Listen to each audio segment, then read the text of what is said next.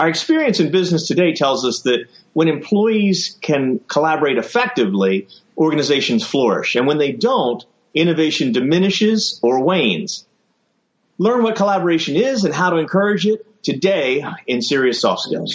Welcome to Serious Soft Skills, where we help you unleash the power of soft skills. Here are your hosts, Dr. Tobin Porterfield and Bob Graham. Take it away, guys. Welcome to episode 22 of Serious Soft Skills. I'm your host, Dr. Tobin Porterfield, and with me as always is Bob Graham. We've been exploring the world of soft skills, looking at how they show up in the workplace, what they enable, and importantly, how we can best leverage them in our workplaces.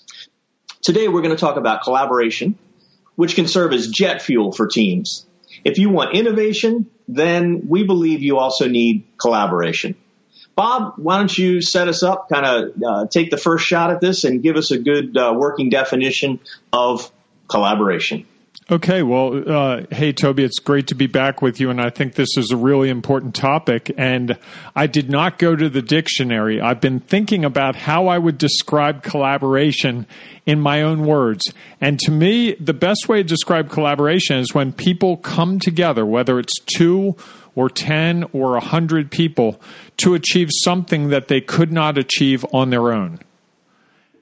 That's the best I can give you. I'm not sure that's crystal clear, and I'm not sure what the dictionary would say, but that's sort of, to me, when I feel like I had a good day of collaboration with you, I will say to myself, boy, my time spent with Toby made what we achieved far greater than anything I could have achieved on my own, without question.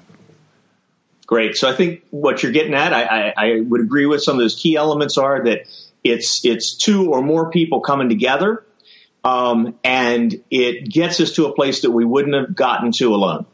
Yes, and I would add the third thing, that for good collaboration, everyone involved needs to be trying to achieve the same objective. So there's got to be a shared vision component, or at least a shared objective. So if your goal with this podcast is to be the Toby Show, and my goal with this podcast is to be the Bob Show, we are not going to have a good podcast. If our goal is to talk about a topic that we've agreed is important, such as collaboration, and we're both willing to give what we need to give to achieve that, we can have a really good collaboration here. Wow. I was going to ask you for an example, and I didn't know you were going to use us as the example. But, yeah, I think that's a good starting point. It's something that our listeners can kind of identify with, I hope. I think they can see we differ in our perspectives on many of these topics. And through that dialogue, I think we all come to a better understanding of it. Rather than listening to one or the other individually, I think that blend and that contemplation really gets us to a better spot. And I think you can see that in most people in their workplaces. If they're working with teams, they probably have a similar experience. For you and me, it's podcast, but for other people, it might be figuring out how to do the annual report. It might be figuring out a supply chain issue. It might be teachers finding a way to teach a topic better. It could be even the baristas at Panera or at Starbucks trying to figure out a way to get the line to be shorter. Whatever it would be, where people are coming together to solve problems, to find innovative ways to make their world and the world at large better, and ideally, I guess, because we focus mostly on business, to make the business experience better for the customer, whether it's a better product, a better service, or just more efficiency. Super. Bob, I think that gets to a key element. I know for me, and you know in my background, and I think many of the people that listen to us know I come from a little bit different background than you are. That's been very dependent on collaboration, and that problem-solving element is really critical for me. So I think it's a good place to take a short break, and when we come back, I want to get into a little bit of that setting up a context for successful collaboration. Hey, Bob Graham here. Self-reflection, you've probably heard about it, but you have no idea where to start or what to do. We got you covered. We put together a tip sheet on how to start your practice of self-reflection and some of the do's and don'ts to ensure your success. To get your tip sheet, visit SeriousSoftSkills.com/tip sheet. That's SeriousSoftSkills.com/tip sheet. Best of all, it's free. It's our gift to you for spending some time with us today. Welcome back to episode 22 of Serious Soft Skills. We've been talking about collaboration, which is a really important topic these days. You hear it almost everywhere. It is, in some ways, the holy grail. And if you sort of took a cat nap in the first part of our program, let me just do a little quick recap. We've sort of come to the agreement, I think, that good collaboration involves two or more people who can achieve something better together than they could individually. And usually they're working, mandatorily, they're working towards some sort of shared vision or goal. So they're trying to achieve something. And I think that sort of takes us to, you were starting into the idea of supply chain, Toby, which you're really versed in. And can you sort of go a little deeper into that for us? Because that's an area where collaboration is different than my collaboration. I collaborate with people on sort of that fluffy stuff, better wording, design elements of a website, things that are sort of ethereal. You're talking about a completely different aspect of collaboration, which is getting widgets from point A to point B and point C with various organizations usually. And I assume they all have their own objectives, their own funding structures and all that. So how does this work in that world? Exactly. And I think for folks that are listening to us, as we look at some of these examples, we're not, trying to draw you into our world except to be able to take these away. And so there are some good pieces for best practices in collaboration that you can start pulling out of it. And so me coming from a supply chain background, that's all about collaborating with your suppliers, the manufacturers, and what we talked about right before the break is that problem focus. So a lot of times the collaboration of supply chain is we've come together to solve a problem. One, there's an instant motivation because sometimes the problem is a supply chain disruption, like a port strike for the labor unions or a natural disaster. So very quickly, people are highly motivated to come together and work. Now, we don't always have that type of a motivation, but regardless, when we come together to collaborate, I think it's critical to have that rallying point where, and we were looking, I remember working with one of our suppliers and we just got talking. It's like, this is just ridiculous. And I'm sure our people here in the area, as they've driven around, they see those wooden spools along the side of the road that used to hold cable. Yeah, and you're thinking, yeah, that was probably your picnic table in college, right? Yeah. So those wooden spools, they're actually quite expensive. They're quite important because the cable and the wire that come on those is really heavy. It's expensive material, so you want to protect it. But once you use the cable off of it, normally those reels need to be recaptured, destroyed, shipped into mulch, and hauled to the landfill. So they're expensive to buy. They're expensive to get rid of. And we started talking with one of our suppliers, and they more closely understood the expense of building those and having those reels made in order to put their product on it. And from my side, I experienced the cost of having to retrieve them and destroy them. And they said, that's really ridiculous. Why don't you send them back to us? And we'll put your cable right back on them. We'll get 3 or 4 uses out of these before you have to destroy them. So we ended up putting in a process where when they brought a truck down, which would be a flatbed truck full of these cable reels, they'd take the empty ones back with them because the truck was going back empty. So there was a savings there. And then they would put they'd have to inspect the reels to make sure that they were usable, do any minor repairs. And then we would split the savings in reusing those reels. So just, I think for collaboration, we wouldn't have been able to solve that without getting both groups together. So we clearly achieved something we couldn't have otherwise. If I had approached that problem myself without their input, I would have been looking for ways to destroy them cheaper.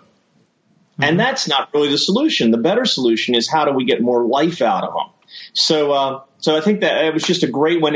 And I think another element, I'm going to hold on to this for a minute, is not only that central rallying point, but there's a relationship underlying that collaboration. And there was an existing, in the supply chain, we often use the term mutual independence and respect, because there's a buyer-supplier relationship there. We have a shared cause to do business over multiple years potentially, and it's in our best interest to do it better. So we've developed some trust. We've developed respect for each other's knowledge.